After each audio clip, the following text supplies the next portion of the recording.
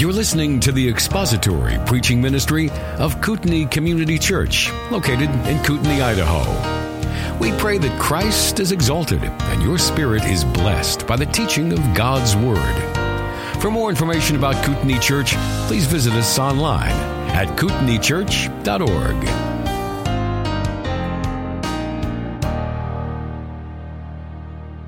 You've probably all seen the man on the street interviews where somebody comes up to somebody on the street and asks them a series of questions and they get these questions wrong. And we're not talking about gotcha questions like, how much does the number 9 weigh or anything like that, but questions that are fundamental and basic questions that any of us who are over 40 probably knew the answer to before we ever got into 7th grade.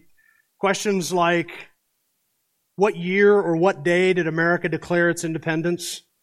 From what country did America declare its independence? What century was the Civil War fought?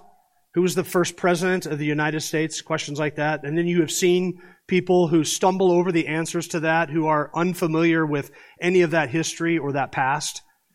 And it is a kind of ignorance that is tragic, and the ignorance in our nation has tragic consequences because there are a number of ramifications that come out of such an ignorance of our past. We live in a society where that ignorance is pandemic almost. It's an epidemic in our nation. We live in a country of people who are so easily deceived because they do not know the history of our country, and therefore they have no ability to understand what has brought them this great amount of freedom and luxury and opulence and security that they enjoy to this day. They don't know what has secured that. They don't know anything about the sacrifices that have been made, the people who have made it possible, the economic system that has created it. And so they're able to sit on their cell phones and tweet out these ignorant things on social media about how horrible the world in which we live is. And in fact, we have made tremendous amount of progress, and we live in one of the best periods of time in human history. But we live among a people who it's almost a national experiment in national ignorance.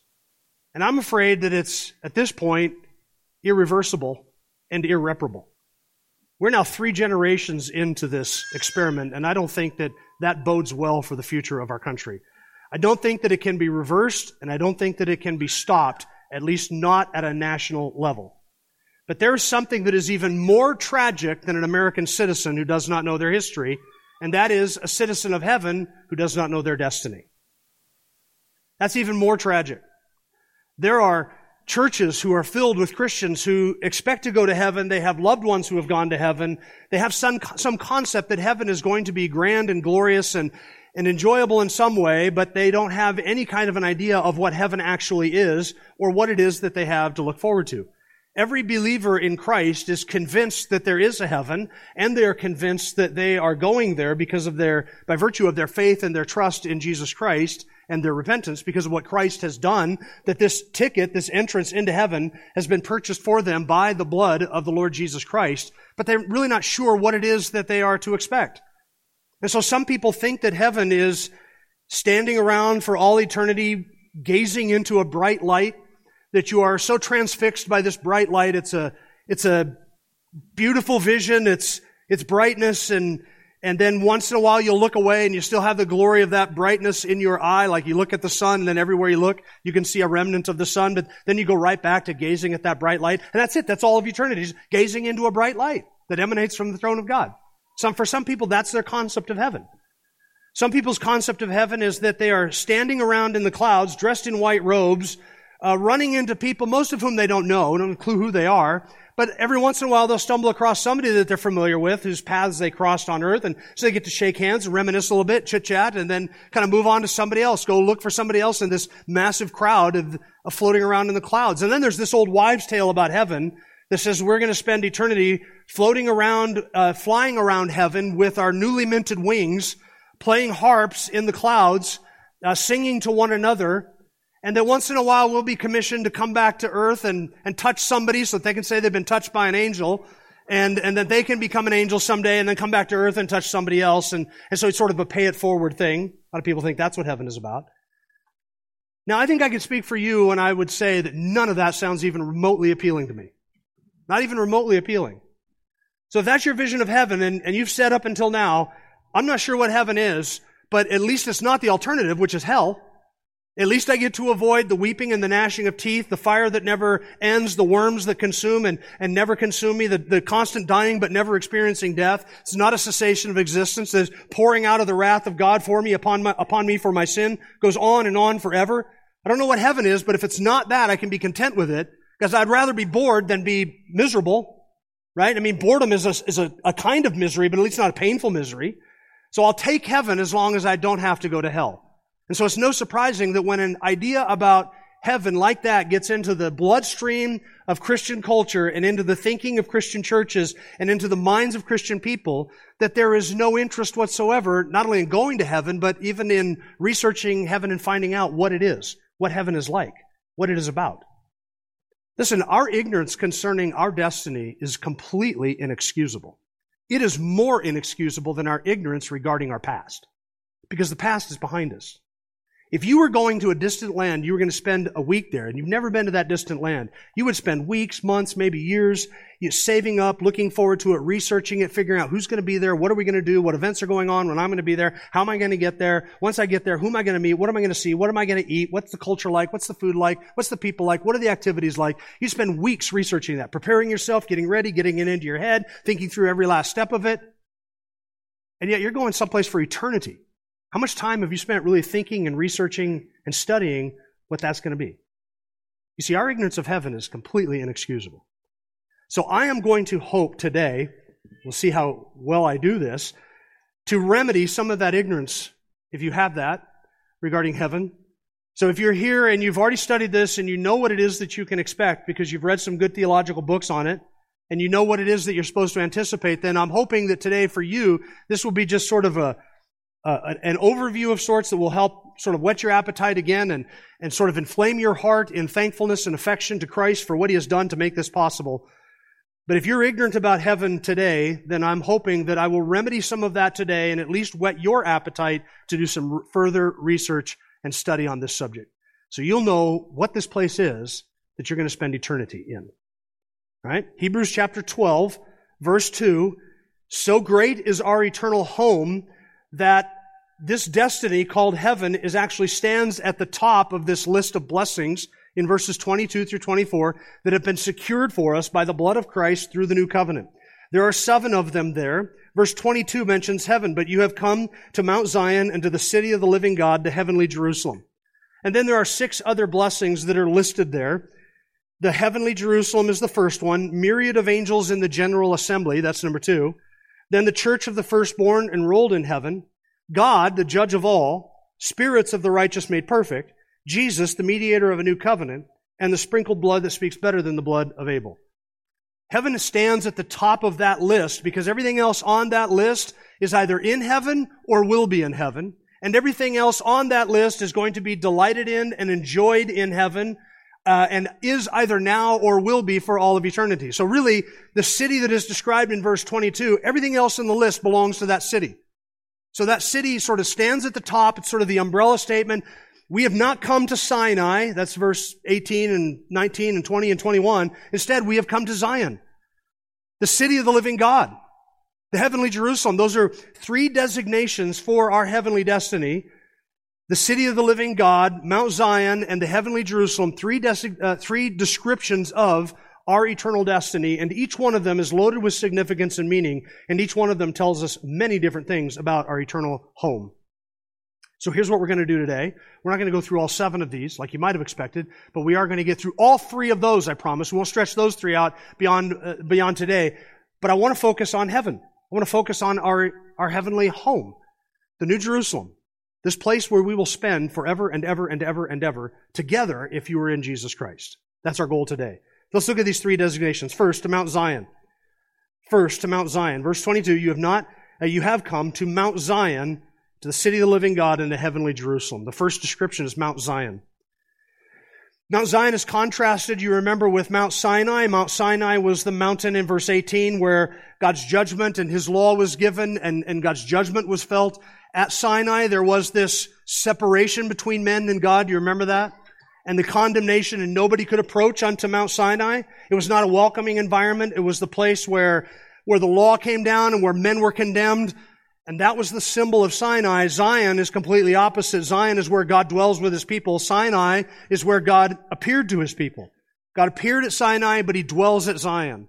God came to His people at Sinai, but He dwells with His people at Zion. So Zion is a much more welcoming environment. Sinai was frightening and trembling, and it's fortunate for us that Sinai is not the symbol for God's eternal dwelling and for us in heaven. Why? Because then we'd forever have this image in our minds of separation from God and terror and condemnation and judgment and wrath. We'd have that in our minds, but instead, Zion is where God dwells with His people, where God is worshiped, where He is adored, where we commune. It's where we approach God through the blood of the sacrifice. That's Zion.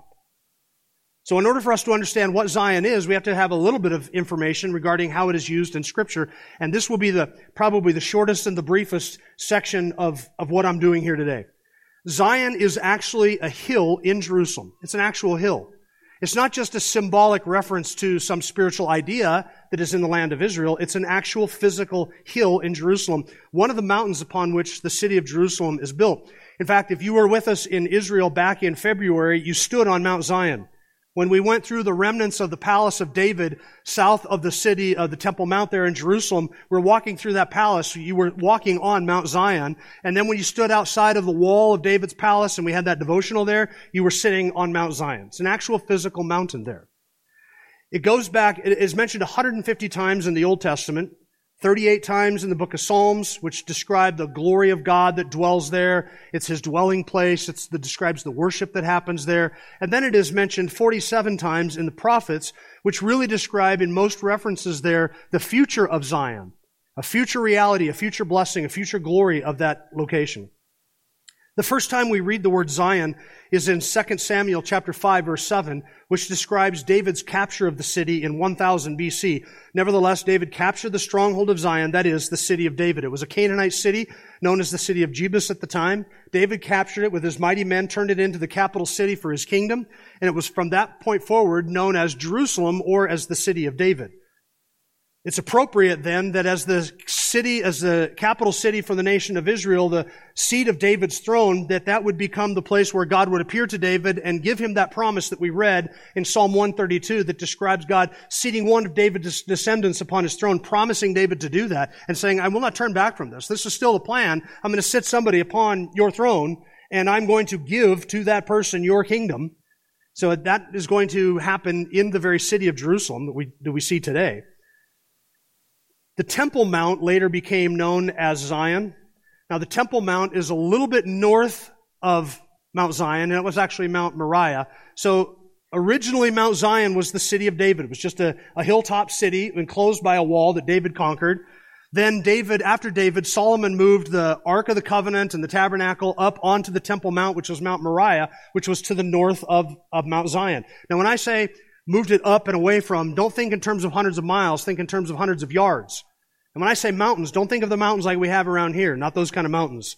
And it's not like Schweitzer and Baldy. We're not talking about that kind of distance. We're talking about something you could throw a rock a couple of times and you've basically gone the distance. They're very close to one another. So after the ark was moved up onto Mount Moriah, then the city of David and the worship complex, which were right next to each other, that whole thing became known as Zion. So Zion then was a reference to where the ark sat, where God met with His people, where the priest offered the sacrifices, where the priest interceded for the people of God. That became Mount Zion. After that, Mount Zion then expanded its meaning even more, or the idea was expanded even more to refer to the entire city of Jerusalem and that entire city complex. So the city of David, Mount Zion, Mount Moriah, that was all referred to as Zion. And anybody who, by the way, was a citizen of those cities was referred to as a citizen of Zion. It is called the city of God, Psalm 46, verse 4. There's a river whose streams make glad the city of God, the holy dwelling places of the Most High. Psalm 48, verse 2, beautiful in elevation, the joy of the whole earth is Mount Zion in the far north, the city of the great king. You notice that it's not just a mountain, then it's a hill there upon which David's palace sat, but it is now an entire city. The entire city of Jerusalem is referred to as Zion. It's also the seat of God's anointed king, Psalm 2, verse 6. But as for me, I have installed my king upon Zion. That is God's declaration that He will install His Messiah upon Mount Zion. And what Zion is He talking about? The actual Zion that's in the city of Jerusalem, that is the city of Jerusalem. It became the place of God's dwelling. Zion became a way of referring to the place of God's dwelling. Psalm 9 verse 1, sing praises to the Lord who dwells in Zion. Psalm 132 verses 13 and 14, we read this earlier. For the Lord has chosen Zion. He has desired it for his habitation. This is my resting place forever. Here I will dwell, for I have desired it. It became a place of pilgrimage. It became associated with deliverance and salvation. Psalm 20 verse 2, may he send you help from the sanctuary and support you from Zion. It was the place of worship where the people of God approached God through the blood of the sacrifice, where the priests interceded for the people for whom they had made the sacrifice. Eventually, as you can see the trajectory here, all of Israel came to be referred to as Zion, because God had chosen that whole land and had given it to his people. So it was not just the mountain, it was not just the temple complex, it was not just the city. Eventually, all of Israel was referred to as Zion. That was the place where God dwelt. It was his land. He chose it. He set his throne there in Jerusalem. So that was the capital city, but Zion became the entire nation of Israel. And this has eschatological significance because there is a glorious future for the city of Zion and for the land of Israel. Micah chapter 4 verses 6 through 8 says that someday, one day in the future, God himself will reign in Zion. Micah chapter 4, in that day declares the Lord, I will assemble the lame and gather the outcasts, even those whom I have afflicted. I will make the lame a remnant and the outcast a strong nation, and the Lord will reign over them in Mount Zion. That has never happened to today. It will. Which Zion? The one Micah was talking about. The one I've been describing. In the land of Israel. The Lord will reign over them in Mount Zion. From now on and forever. But as for you, tower of the flock, hill of the daughter of Zion, to you it will come. Even the former dominion will come. The kingdom of the daughter of Zion. That is God's promise. Isaiah 35. This is a familiar passage to most of us. No lion will be there, nor will any vicious beast go up to it. These will not be found there, but the redeemed will walk there, and the ransomed of the Lord will return and come with joyful shouting to Zion, with everlasting joy upon their heads. They will find gladness and joy, and sorrow and fleeing will flee away. During the 1,000-year reign of the Lord Jesus Christ in Jerusalem, over the entire world, you and I will get a glimpse of the ultimate Zion, the Zion that is to come. So, there is a heavenly Zion, there is a heavenly city, but in order for us to understand what that heavenly kingdom looks like, we have to see how it is that God has played out his plan here on earth with his king, his reign, his seat, his promises, his land, his nation, and his city. And once we get a glimpse of what that looks like, then we can say, okay, heaven is going to be that, but on steroids, much better, much greater. So there is a future for Zion. And there's tremendous overlap, by the way, between earthly Jerusalem and heavenly Jerusalem, between the earthly Zion and heavenly Zion, between that earthly kingdom, that earthly rule and reign of the Lord Jesus Christ described in Revelation 20, and the heavenly reality, which will be the continuation of that for all of eternity in the new heavens and the new earth. So it's described as Mount Zion. Second, it's described as a city. City of the living God. By the way, to give you another contrast between Sinai and Zion, if you went to Sinai and looked up, you would look at the top of the mountain and you'd say you could never build a city up there. Why? Because it's just this massive rock outcropping that is not even in the least bit attractive. It's not beautiful. You wouldn't describe that as beautiful. You would describe it as rather ugly and unimpressive. Nobody would think to build a city up there because you can have water, no vegetation, nothing like that. You don't have anything delightful or appealing at all. But Zion, that's the land that flows with milk and honey. It's right next to the Jordan River. It's stone's throw. I mean, not literally, but it's close to the Jordan River.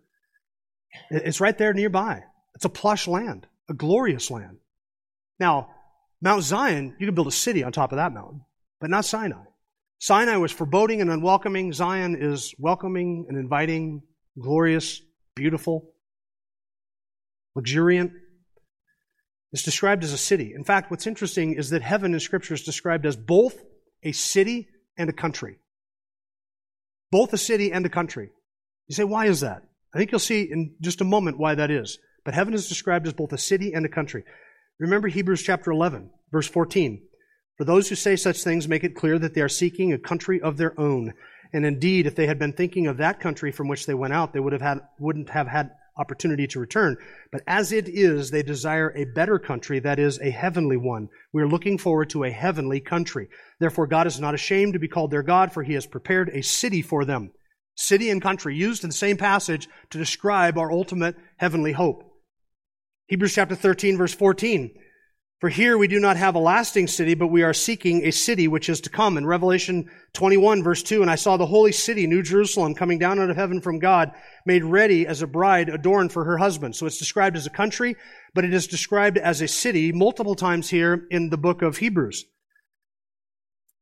In fact, Revelation chapter 21 and 22 refer to heaven as a city 15 different times. Now there are some, and let me pause for just a moment, there are some who at this point would say, okay, the idea of city is just a symbol. That's all it is. It's just a symbol. And I say to you, what is it a symbol of? Well, it's a symbol of some place where people gather. Well, Scripture could have had a way of describing a place where people gather. Describes gatherings of other people. If it's not a city, what is it? Well, it's a symbol of something. What is it a symbol of? We don't really know, but we just know that city is symbolic of heaven and that heaven is much like a city. It's actually, we're waiting for something like a city. Heaven is like a city, but it's not a city. It's just like a city. Guess what? You know what else is like a city? Stay with me now. A city. Very city-like. Lots of city features. In fact, if heaven is not like a city and it does not have a city, then God was deceiving us in calling it a city so many times. It's described as a city. Hebrews chapter 11 calls it a city. Hebrews chapter 12 calls it a city. Hebrews chapter 13 calls it a city. Revelation 21 and 22 calls it a city. It's described as a city, and at no point in any of those does it say we are looking for something that is like a city in some indescript way. We're actually looking for a city that is Mount Zion, a city that is a heavenly Jerusalem. That's what we're looking for. Now, if you take everything in Scripture that describes our eternal home, listen carefully. If you take everything in Scripture that describes our eternal home in plain language like city, nation, country, rule, kingdom, etc., and you take that as a symbol of something else, and you say, well, it's a symbol of something else. We're not sure what it's a symbol of. We just know that it's symbolic. We're not sure exactly what the correspondence is between the symbol and the fulfillment, but we just know that that's a symbol. It's not to be taken literally. If that's your approach to Scripture, then your ignorance regarding heaven is self-inflicted. It's a self-inflicted wound. God wants us to understand what this place is like, and He has laid it out for us in clear detail. What happens in city? We're familiar with what goes on in cities, aren't we? We know what happens in cities. People come and people go for various purposes, to conduct business, to make purchases, to be entertained, to visit people, to do administrative tasks, sometime on vacation, to see sights and to see sounds.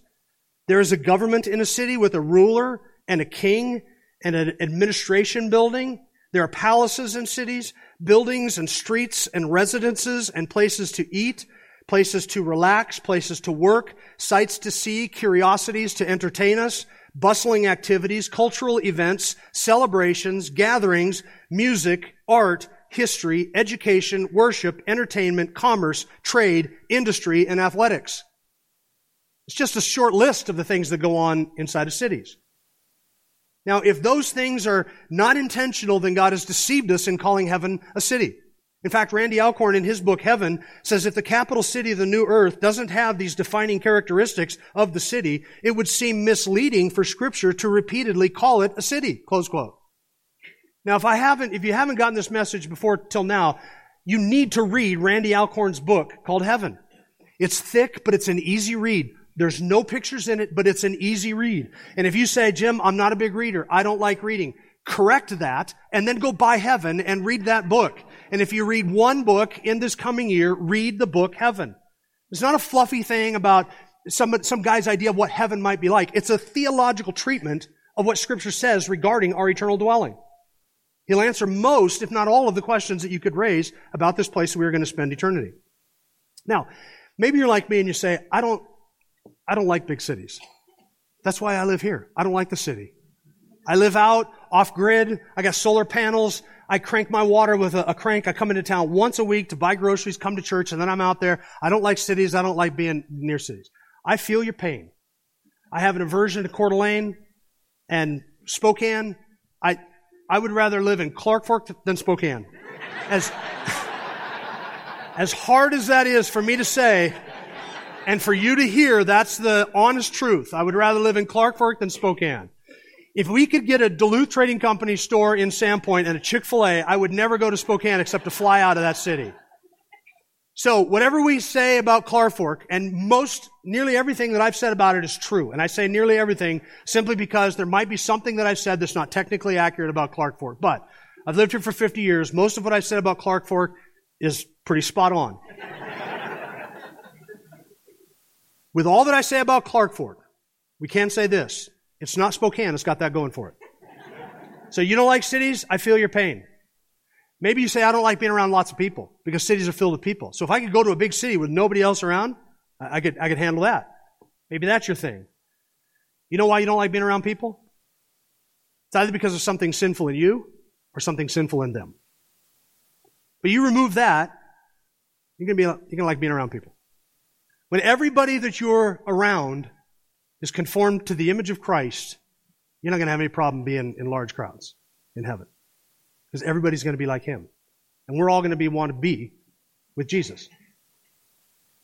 But imagine a city that has none of the things you hate and all of the things you love. Imagine a city with no prostitution, drugs, homelessness, crime, police stations, firehouses, emergency services, law enforcement, sirens, garbage, traffic fatalities, traffic jams, traffic. Nothing dirty, nothing unkempt, nothing broken down, nothing in disrepair, nothing old and worn out, no poverty, no graffiti, no unpleasant sights, smells, or sounds, nothing foul, nothing sinful, nothing vile. You say, Jim, that doesn't describe any city. It describes one city, the heavenly Jerusalem. It describes that city. Nothing you hate about cities and everything you love about cities. Everything you would want in a city and nothing that you don't want in a city. That's your heavenly home. It is called Mount Zion. It is called the city of the living God. And third, it is called a heavenly Jerusalem. Look again at verse 22. You have come to Mount Zion, to the city of the living God, and the heavenly Jerusalem. 2 Peter chapter 3 says that this creation is going to be entirely consumed by fire and judged. It will be destroyed by fire. Just as your body will be destroyed by worms when it is laid in the ground, so this creation will be destroyed by fire. The redemption of God's people and the redemption of God's creation, they are on parallel tracks. So just as your body will be destroyed and just as this creation will be destroyed, so it is that your body will be raised to newness of life. You will be raised in power, in glory, and in majesty. And so this creation will be resurrected in a literal physical form that will be fit for people who will live forever to dwell on that creation forever. That's Romans 8. The creation longs for the redemption of God's people. Even now, it moans and it groans, and we see the curse upon creation. The creation itself is longing for the day when the Redeemer comes back and consumes it by fire and resurrects it into a brand new heavens and a new earth. 2 Peter 3 says that's what we're waiting for. We're waiting for a new heavens and a new earth in which only righteousness dwells, where nothing impure ever enters into it, and nothing can ever despoil it or defile it or make it vile. That's what we're longing for. A physical resurrection. Revelation 21, verses 1 through 4. Then I saw a new heaven and a new earth. Keep that in mind. The author doesn't say I saw something like a new heaven and something like a new earth. He says I saw a new heaven and a new earth. So whatever you think this heaven is in all of its beauty, looking out at the stars at night and the beautiful creation around you, the author says, I saw that thing, but made new, resurrected, a new heavens and a new earth. Now let me ask you, is this earth a physical presence, a physical reality? It is. Guess what we're waiting for? A new one. Brand new physical earth. That is what God has promised to us. Revelation 21, verse 2, and I saw the holy city, New Jerusalem, coming down out of heaven from God, made ready as a bride adorned for her husband. And I heard a loud voice from the throne saying, Behold, the tabernacle of God is among men, and He will dwell among them, and they shall be His people, and God Himself will be among them. And He will wipe away every tear from their eyes, and there will no longer be any death. There will no longer be any mourning or crying or pain. The first things have passed away, and everything is then made new. Now, Revelation 21 and 22 describes this new city. They go through a list of the things that you will find there, that we will find there. This city is 1,400 miles wide, 1,400 miles deep, and 1,400 miles high. That's not to suggest that it is some Borg-like cube that just exists that's planted down on the planet, but it is to say that the skyline, at least the peaks of this city and the mountaintops of this city, will go up 1,400 miles because its dimensions are 1,400 by 1,400 by 1,400 miles. That would cover 2/3 of the continental United States. The city wall around the New Jerusalem is 200 feet thick, and there are 12 enormous gates with streets that lead in and out of that city. It's been suggested, and I'm open to this idea, but this is my sanctified speculation, that those 12 gates go out into 12 other regions of heaven with topography and areas and cities and nations out in each of these 12 areas that are all entirely unique. That it would take us, it's so enormous that it would take us literally an eternity to explore that and to appreciate it. I've never even been to all the places in the state of Idaho. I've never even seen all the beauty that is here. And I've lived 100 years. I haven't lived 100 years. If I lived 100 more years than I have lived already, I would still never be able to see all the beauty of just this one state. But imagine a recreation that is so enormous that you could have a city that's 2/3 the size of the continental United States. And that tall. And that would just be one city out of many cities in that new creation. You would spend eternity exploring in that, delighting in it, seeing everything that there is to see, mining every treasure and jewel that is there waiting for you. Now some people will say, surely then, Jim, these things are symbolic, 1,400 miles by 1,400 miles by 1,400 miles. That surely has to be a symbolism for something.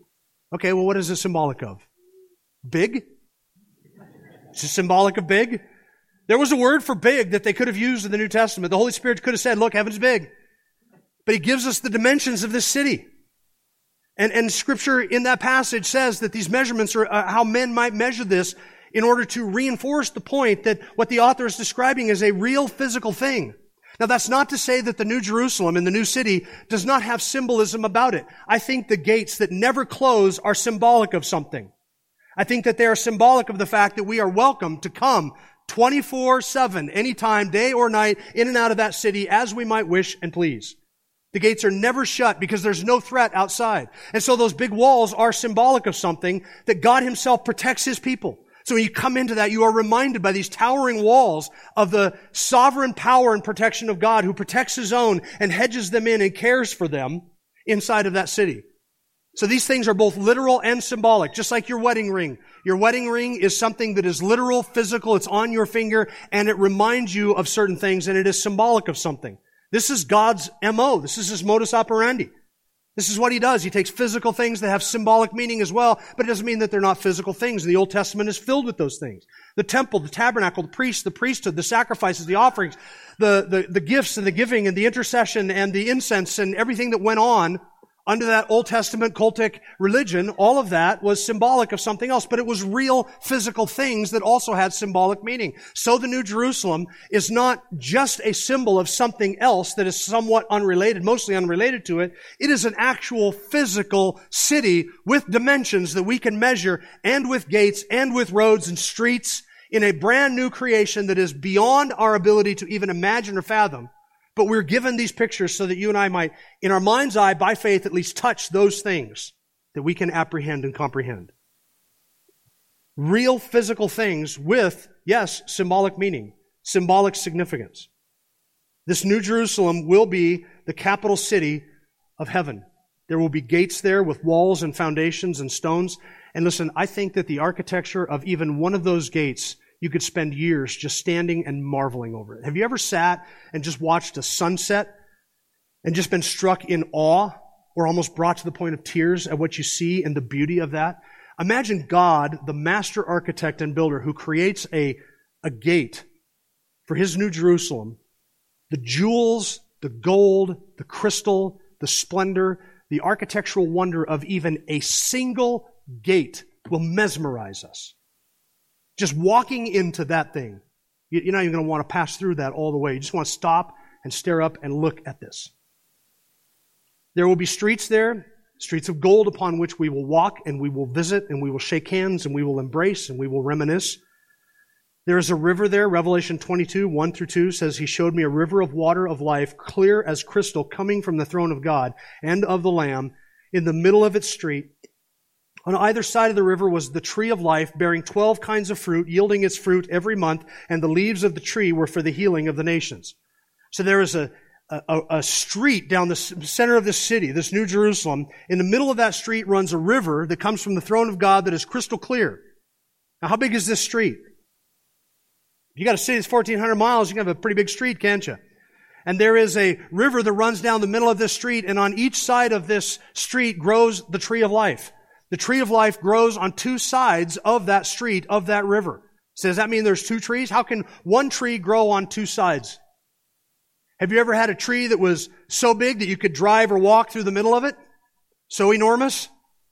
Do you think that in a city that's 1,400 miles by 1,400 miles by 1,400 miles that we're going to have trees the size of the ones you plant in your yard?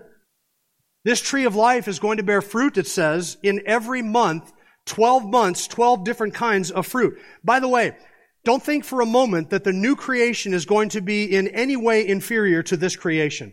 If there is a tree of life there, which was in the garden, and now Revelation chapter 2 says it is in the paradise of God, but when the New Jerusalem comes back to the new creation, that tree of life is coming with that New Jerusalem.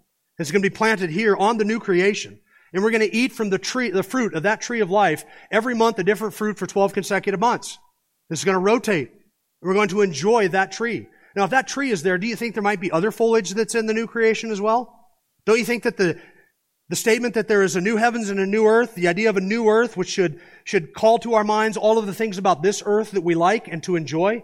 Do you think for a moment that God has spent all of His creative energy and all of His wisdom and all of His might making this creation, which He knew ahead of time would be despoiled by sin, and that we would only get to enjoy for 50 or 80 or 100 years at the most, and that what He has planned for us for all of eternity is less than this? You and I are going to stand on the new heavens and the new earth, and we're going to look at the wonder of that, and we're going to say, man, we thought we had it good on the old earth, and that was under the curse. Look at us now in this new creation. This is beyond anything. Every sunset that we saw and every sunrise on the old earth was just a shadow, just an inkling, just a small picture. It was a two-dimensional painting by a third grader compared to what we get to see here on this new creation. Everything better, everything about that is better. Because it won't be despoiled by sin. It's going to be bigger. It's going to be more glorious. It's going to be more tangible. And here's my prediction. It will be more real to you than this life is to you right now. You will step into that creation and say, now this is reality. Everything that I enjoyed on the old earth was merely a shadow. I lived in the shadowlands of this reality. This is real truth. This is real reality. This is more tangible and real to me than anything I experienced on earth for 100 years. Now, some people say that there is in heaven no time. Have you heard this nonsense? That's fake news. How do I know it's fake news? Because we have a tree that produces new fruit every what? Month. For what? 12 months. When we count out 12 months, what do we get? Come on. Homeschoolers, help me out. We get a year. We get a whole year. So we're going to be able to mark months in the New Jerusalem. We're going to be able to stand at the base of the tree of life and say, I love this fruit that comes during this month. But next month, I like next month's fruit even better because that fruit that comes next month tastes like bacon. So I take that fruit and I gather it up and I bring it home and I put it in the freezer and I store it and I eat that fruit all year long. And I still come back to the New Jerusalem and get those other fruits for 12 months. So we're going to recognize that there are months in the New Jerusalem, and we're going to recognize that there are years. And listen, Paul in Ephesians chapter 2 says that God is going to pour out upon us the riches of His grace to demonstrate His kindness toward us for all of the ages to come. Ages to come. We know what an age is, right? We mark ages. We have dark ages, we have ancient ages, we have the modern age, postmodern age, pre-modern age. We talk about ages. Ages are what? They're collections of years, which are collections of months, and months are collections of days. So yes, there will be time in heaven. Don't let anybody lie to you and say there's going to be no time in heaven. There's just going to be one solid, eternal now where we all just sit and just now. It's always now. We never mark anything. Time is what keeps everything from happening at once. Anytime there is two things that go on in sequence, you have time that has passed. You have to by necessity. So, if two things happen in heaven, then you have the passing of time. That's all you need to have passing of time in heaven. It's two things to happen. Now listen, you and I are not going to be ravaged by time. We're going to experience time differently. We're going to think about time differently. We're never going to feel like we're running out of time. We're never going to feel like there's not enough time. We're never going to feel like time passes too quickly. We're never going to feel like time passes too slowly. But there will be time, because we will mark the months and we will go to the New Jerusalem and we will eat that good fruit that's new every single month. And each time we eat that fruit, a year later, we'll have marked a full year in eternity. But here's the benefit. Those years never run out. You never have to worry about dying or growing old or being ravaged by time at all. So we will experience it. There will be a throne there, and a throne room, and a scepter, and a seat, and a king. And listen, what must his palace be like? What must the palace be like in a city that big? You can imagine going back in time and seeing some of the palaces, like Solomon's palace, or David's palace, or the kings of the East, and some of their magnificent palaces. Sometimes you see remnants of those palaces, at least the size and the grandeur of them, in some of those cities that have those ancient ruins even today. But what must the palace be like of the master builder? The one who even now is preparing this New Jerusalem for us to enjoy. What must his palace be like in a city that is that enormous? My guess is that it's going to be up on one of those hilltops and up at the top of one of those massive buildings that will be stretching all the way up 1,400 miles into the sky. And it will be such a source of joy and delight for us that we'll walk in and we will marvel just at the foyer and think we've seen the best that there is to see just when we walk into the foyer. And then we haven't even gotten into the stateroom or the courtroom or the administrative offices or even to the palace and to the throne itself. And here's the beauty of it. You and I will be able to walk into that palace, that foyer, and into that throne room unhindered. Completely welcome. Always open. The gates of the city are always open. Come. We can come in and we can gaze upon Christ for as long as we want and talk with Him for as long as we want and fellowship with Him for as long as we want.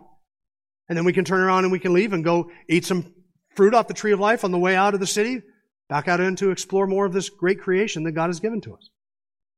That's what He has in store for us. This cosmos will be resurrected. You will be resurrected in eternal, glorified bodies. And if you and I think that this creation is great, we haven't seen anything yet. This is not God's best work.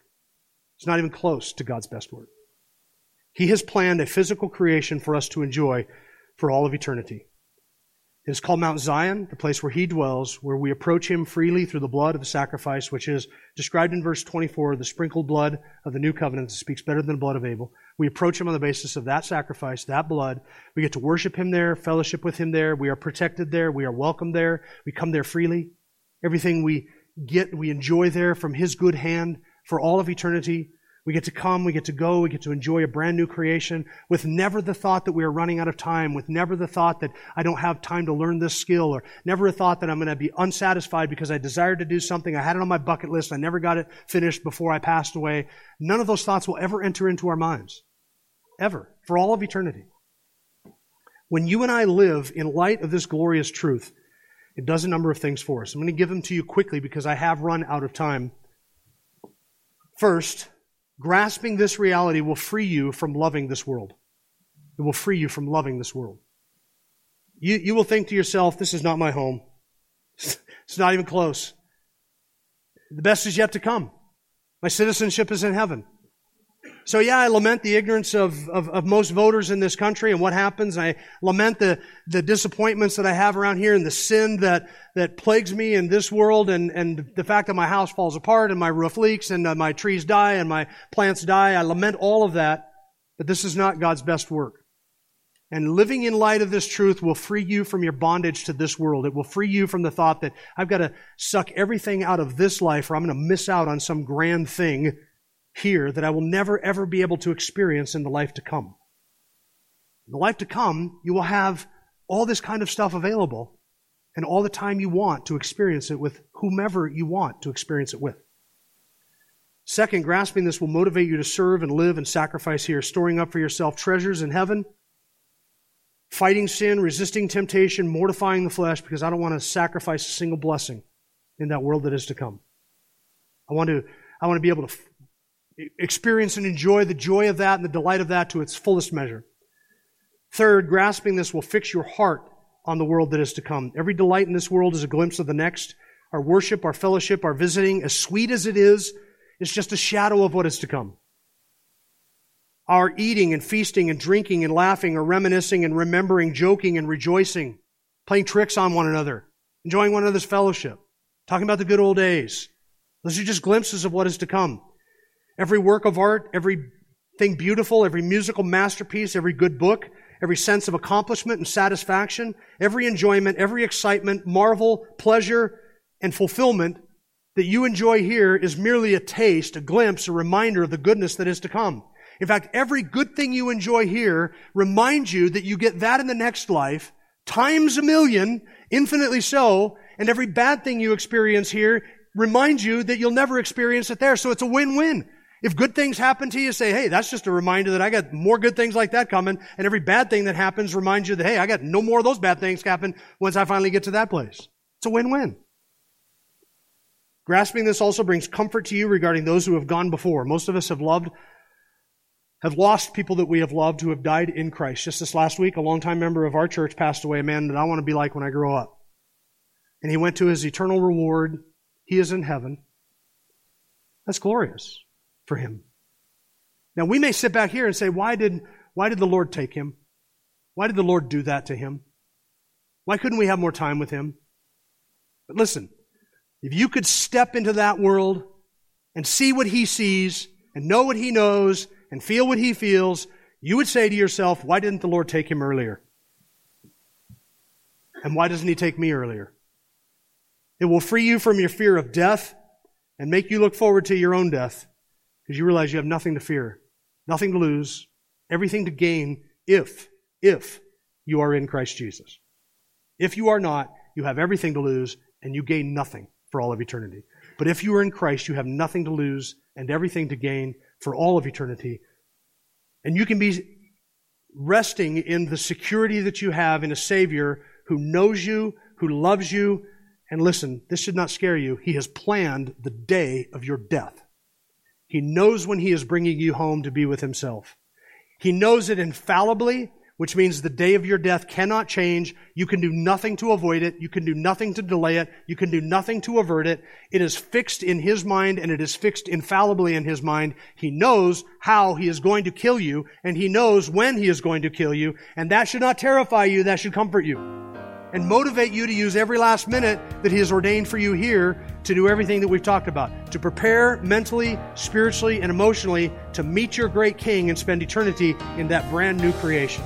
New heavens and the new earth, the heavenly Jerusalem, Mount Zion, the city of the living God. Thank you for listening to the latest podcast from Kootenai Church. If you'd like to learn more about Kootenai Church or to donate to our church ministry, you can do so online by visiting kootenaichurch.org. We hope you enjoyed this podcast and pray you'll join us again next time. Once again, thank you for listening.